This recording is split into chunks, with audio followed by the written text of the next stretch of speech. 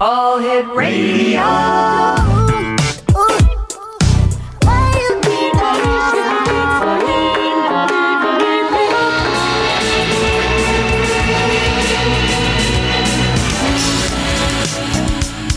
Lester the Nightfly? Lester the Nightfly. I'm Lester the Nightfly. Lester the Nightfly. I'm Lester the Nightfly. Hello, Baton Rouge. Won't you turn your radio down?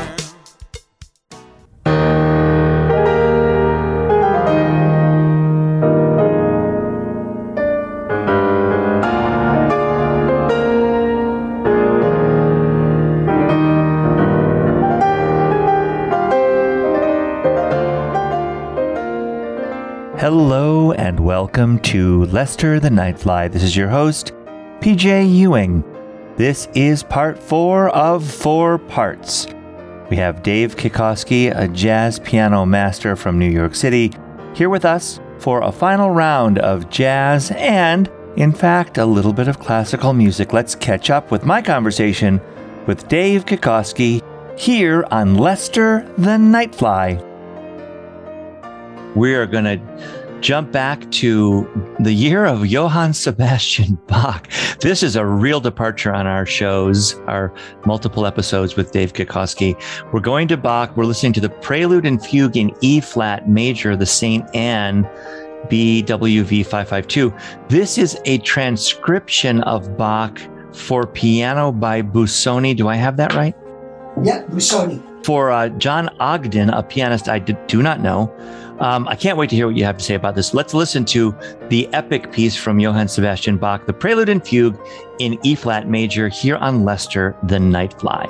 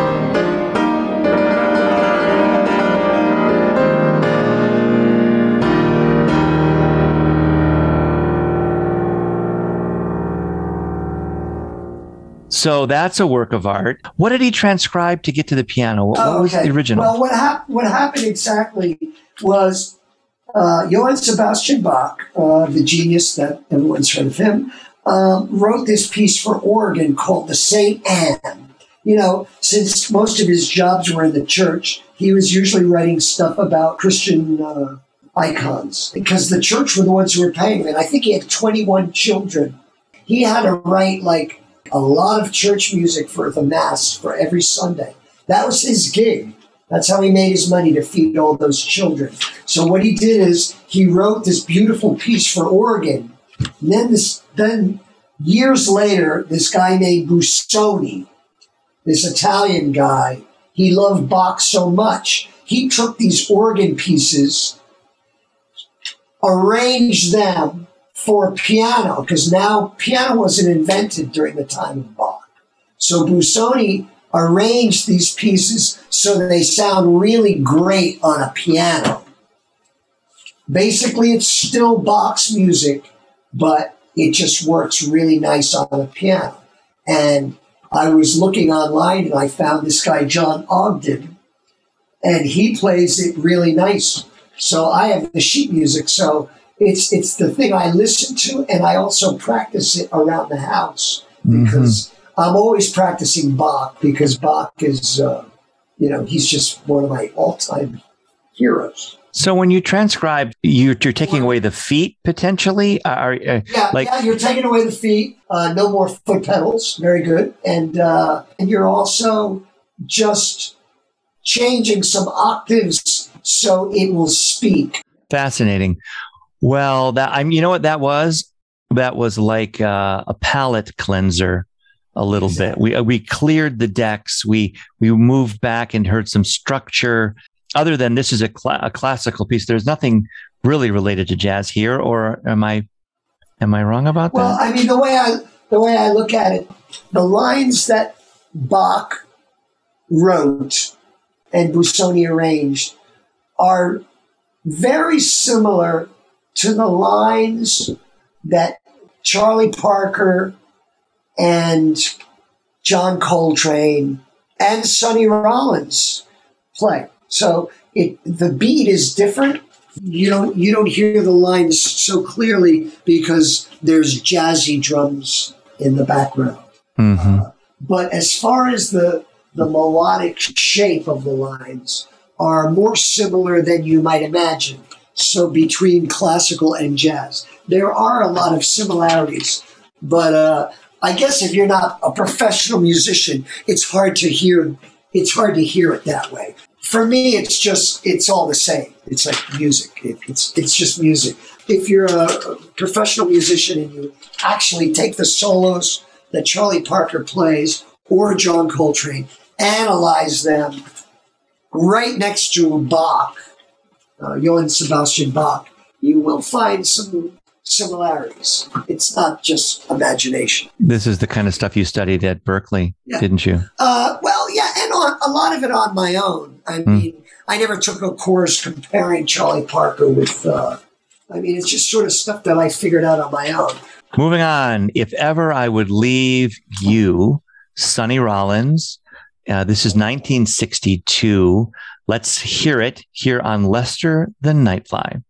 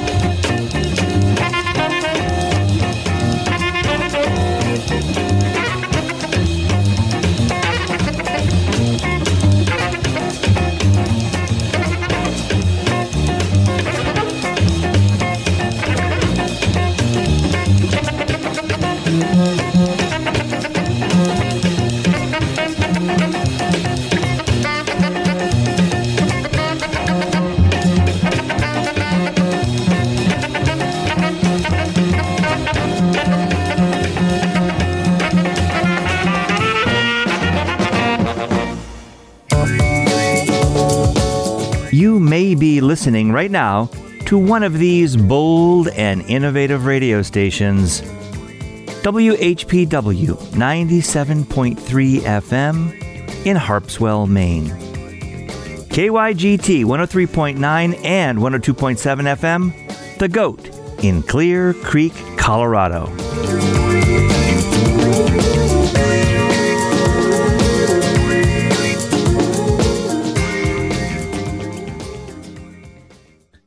Tenor saxophonist Sonny Rollins. Wow. It's beautiful stuff. This is an important one to you as well, isn't it, Dave? Oh, yeah. The reason this is important to me is, well, one thing I could do is compare it to some of the other things we heard as far as saxophone. I don't know if you noticed, but I don't only listen to jazz piano players all the time. I listen a lot to jazz saxophonists. I don't know why. I've always been attracted to it. I do play a little bit the alto saxophone, and my father played clarinet, as you know, and saxophone. But I don't know. There's something about the saxophone that I always liked, alto and tenor and even soprano. I just like the sound of it. So Sonny Rollins is another one of my heroes. I think what he did, comparing him to other tenor players like John Coltrane, who we just heard, and Charlie Parker, who was an alto player we heard. The difference that I hear, Sonny Rollins is also influenced from Charlie Parker the same way John Coltrane was. But the reason it comes out different, well, they're different people, of course, but musically the difference is Sonny Rollins did a lot of innovating with his rhythms, where John Coltrane, to my ears, did a lot of melodic and harmonic innovation. But Sonny Rollins did a lot of rhythmic innovation. So Sonny Rollins has a way of taking a phrase and elongating it, playing it behind the beat, playing it in front of the beat, but he doesn't lose the time. He stretches the time out and elongates it, as I said. And in a way no one has done before or ever since, in the way I see it. And that's what makes him unique, and that's one of the reasons I like him.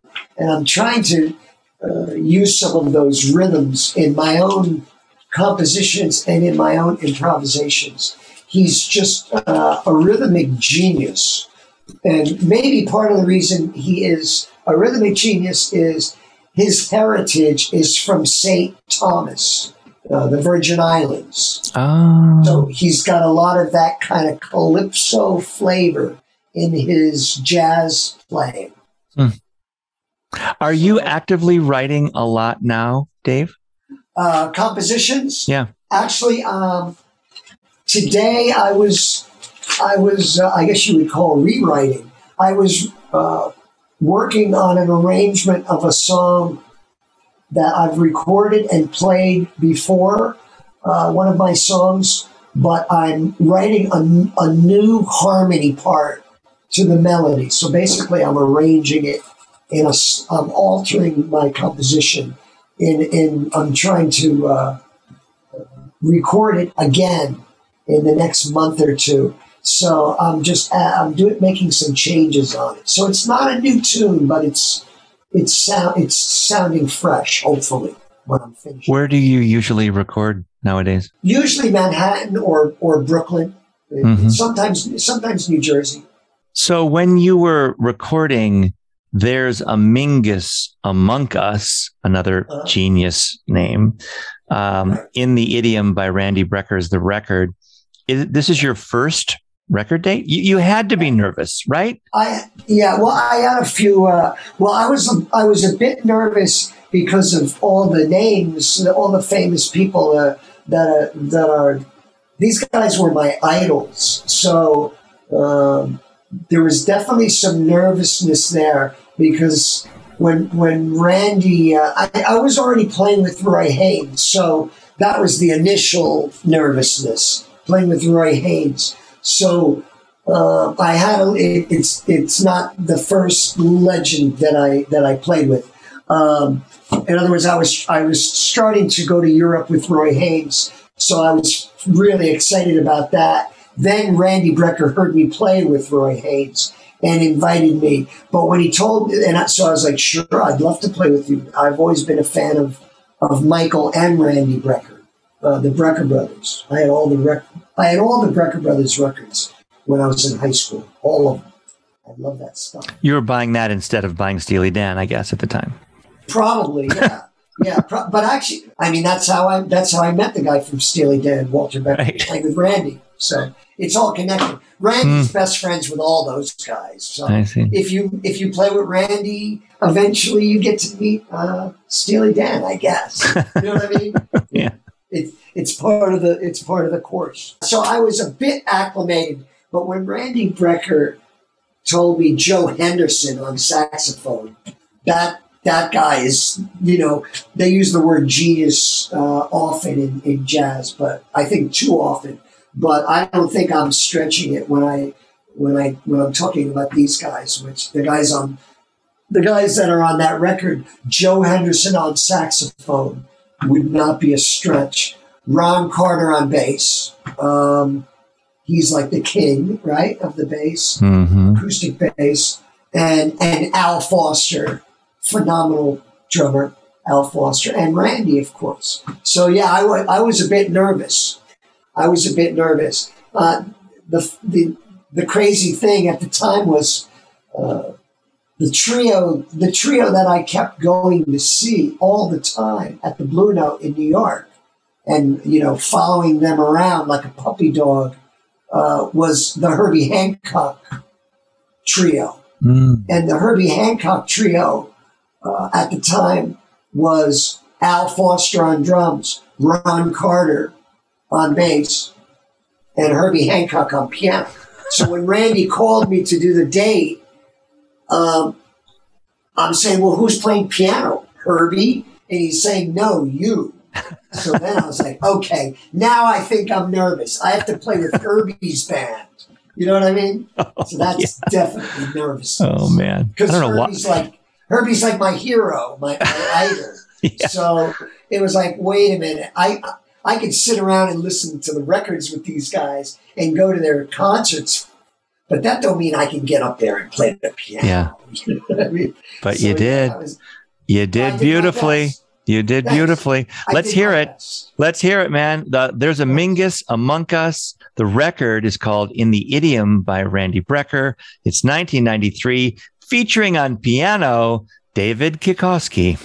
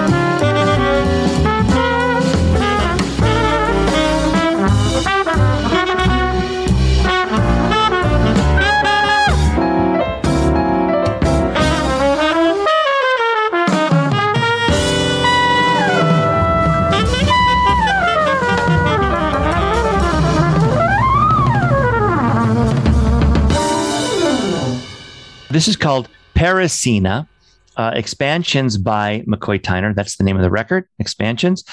And it's got Wayne Shorter on it. It's 1969. Tell us what we're about to hear, Dave. This is one of my favorite McCoy Tyner album tracks. And I love all McCoy Tyner's albums. He's a great composer as well as one of the most influential piano players ever, McCoy Tyner, one of my all-time heroes.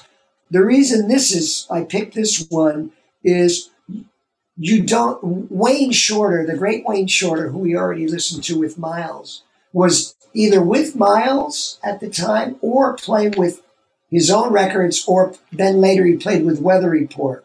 So he didn't have a chance to play that much with McCoy Tyner. But he is on a few records. But this is my favorite. Out of those 2 records, I think it's 2 records he did with McCoy Tyner as a sideman. This is one of the recordings and my favorite piece. There's just something special about the composition Parisina, and then McCoy's solo, and Wayne Shorter takes a very lyrical, beautiful melodic solo.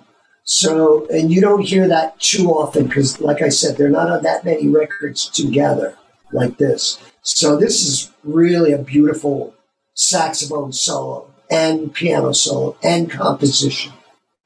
Wow. You've really, there's a lot of Wayne Shorter in this collection over the last 2 shows, Dave. And I know Wayne Shorter. I've heard some pieces recently. I've heard some singing and other work, but wow, there's a lot more to dive into clearly for all of us. When he's gone, he'll never really be gone, but I think he's going to be looked at like the way people look at Charlie Parker and Louis Armstrong, 10, 20 years from now, 30 years from now. People, I think, will be looking at Wayne Shorter like the way they look at Duke Ellington, for example, because he's just that good of a composer and player on the saxophone. Let's hear it. Parisina from the record Expansions by McCoy Tyner from 1969.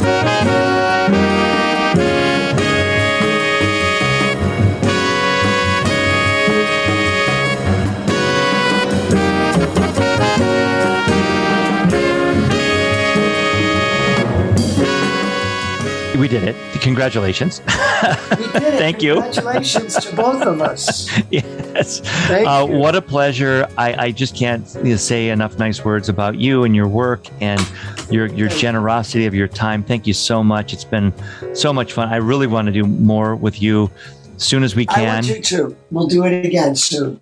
And that concludes the time with Dave Kikoski.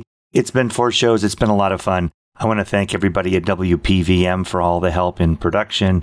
I want to thank Dave for his time, the folks at Smalls that support guys like Dave and Mesro in Manhattan. If you get a chance, go see some live jazz. It's been a pleasure presenting Dave Kikoski here on Lester the Nightfly.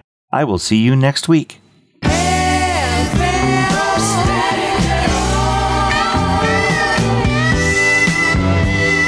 This has been a PJ DJ production. To learn more about Dave, go to davekikoski.com. To learn more about Lester the Nightfly and this series, visit lesterthenightfly.com.